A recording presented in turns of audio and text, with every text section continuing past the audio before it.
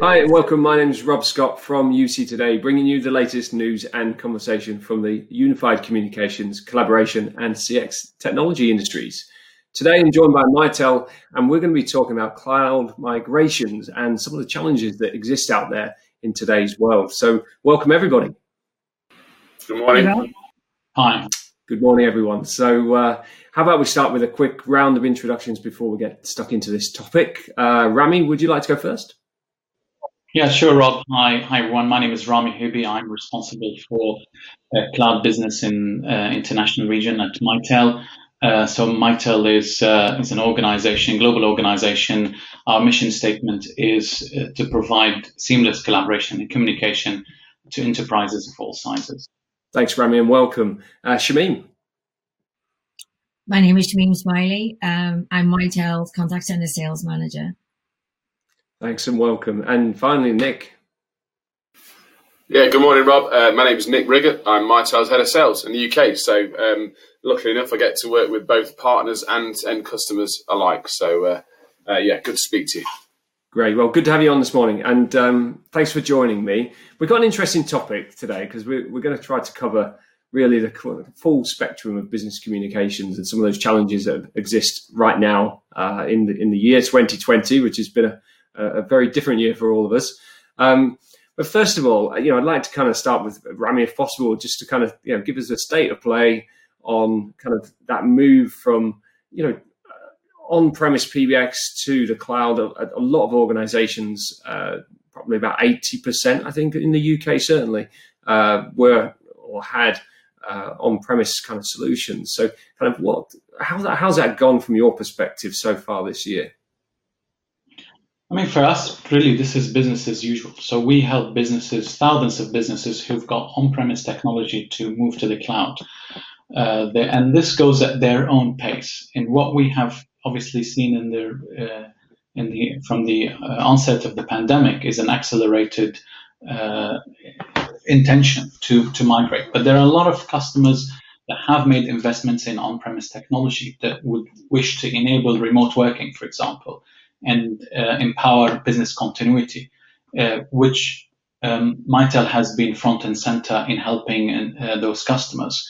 Now, what is key in this is embracing communication applications and tools that are not just relevant for the on-prem technology, but can actually go and be consumed once the customer has actually migrated to the cloud. So basically, it's having those applications be delivered, communication applications be delivered from the cloud, but also be capable of serving multiple different types of deployments or supporting different types of deployments, whether it's on-prem, cloud, or even hybrid deployments. Maybe my friend Nick can perhaps expand on this and share his experience with some examples from the UK market. Thanks. Yeah, completely. I mean, so I think looking at that, Rami, I think one of the biggest challenges I guess we faced right at the very start is the conception around what we've been doing for in terms of remote working. We've been providing this technology for years. We've got millions of users across the UK business community, from small, medium to enterprise customers who've been actually deploying remote working capability, albeit using it from an on-prem or within their own office environment.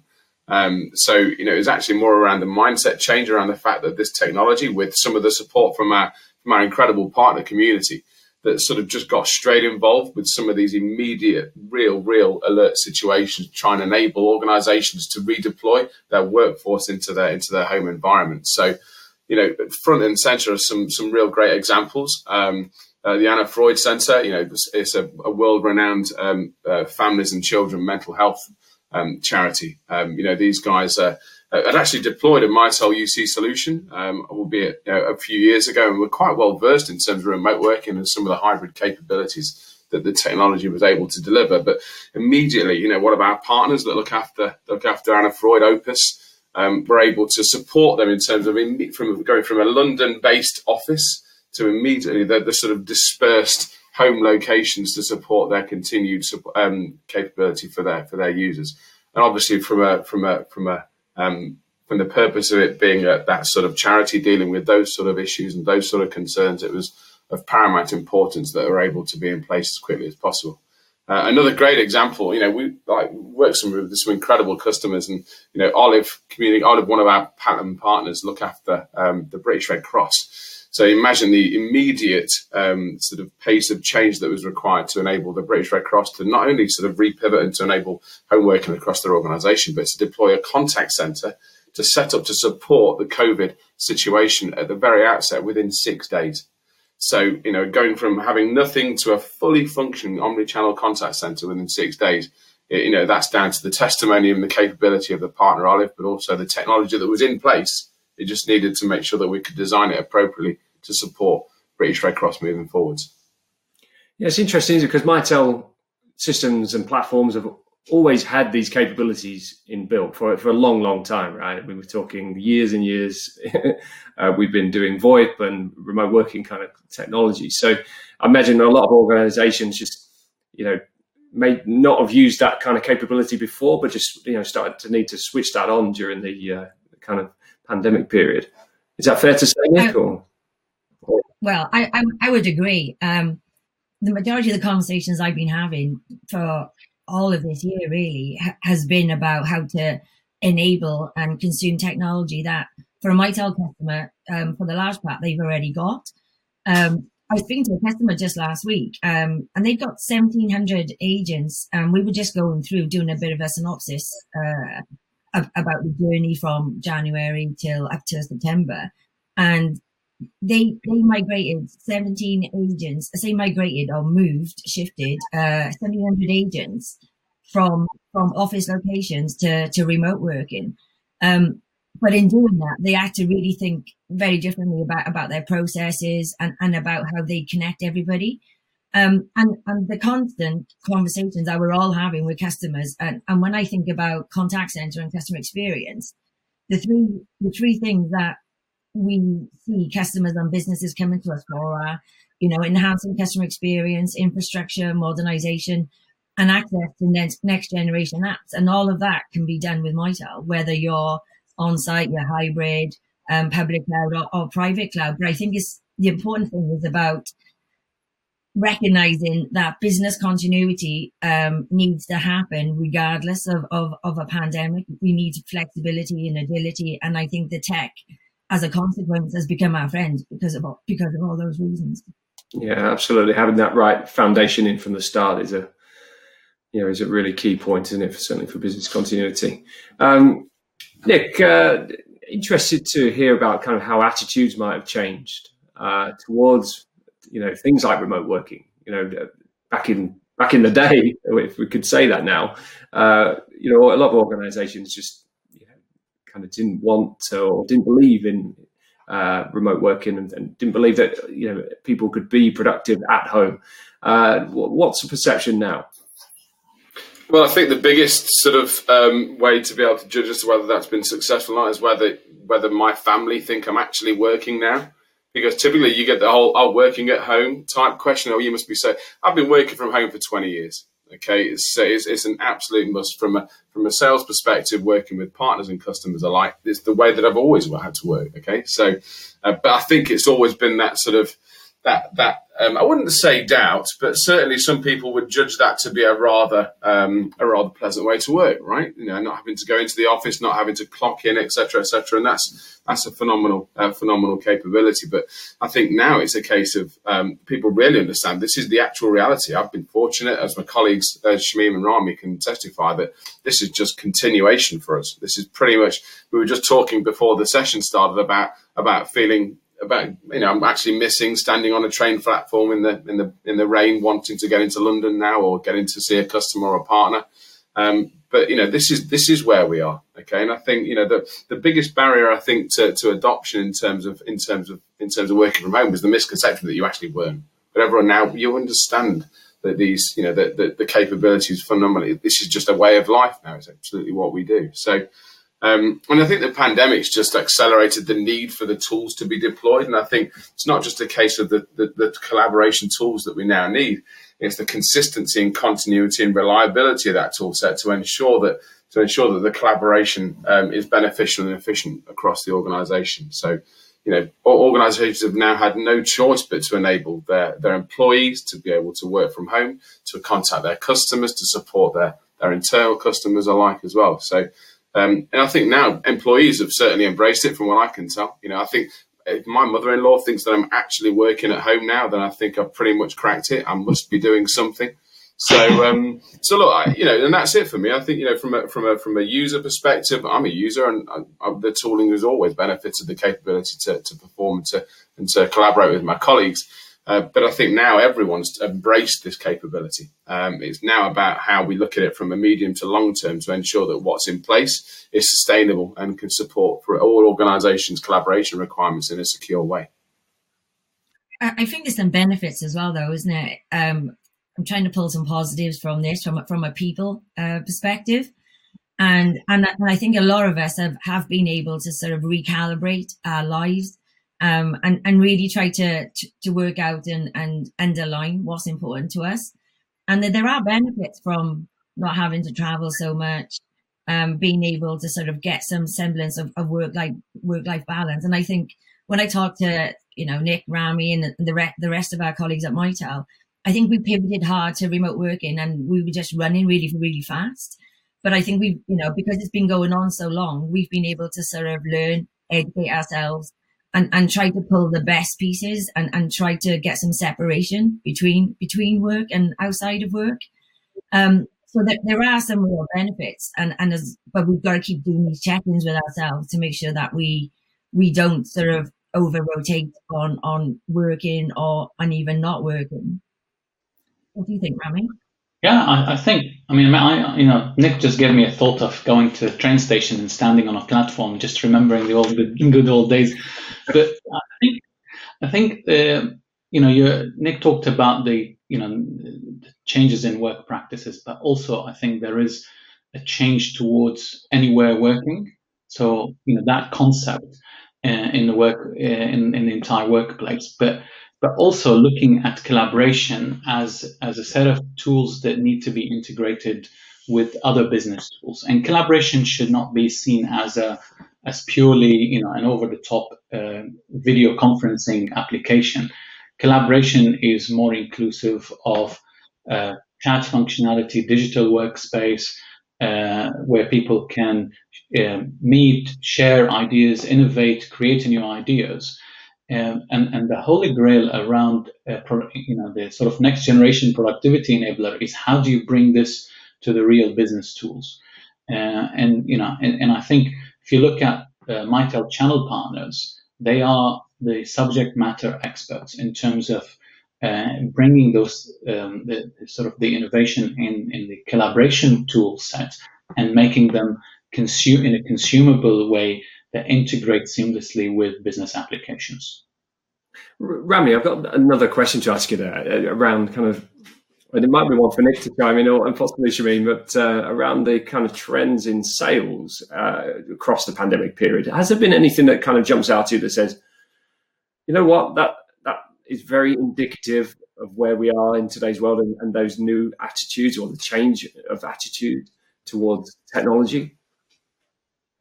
Certainly. As Nick said it right.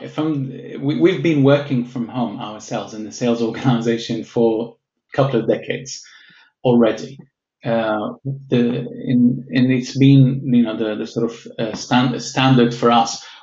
What I have seen myself is that customers' acceptance of holding webinars, meetings remotely, and customers being open to doing this more than ever.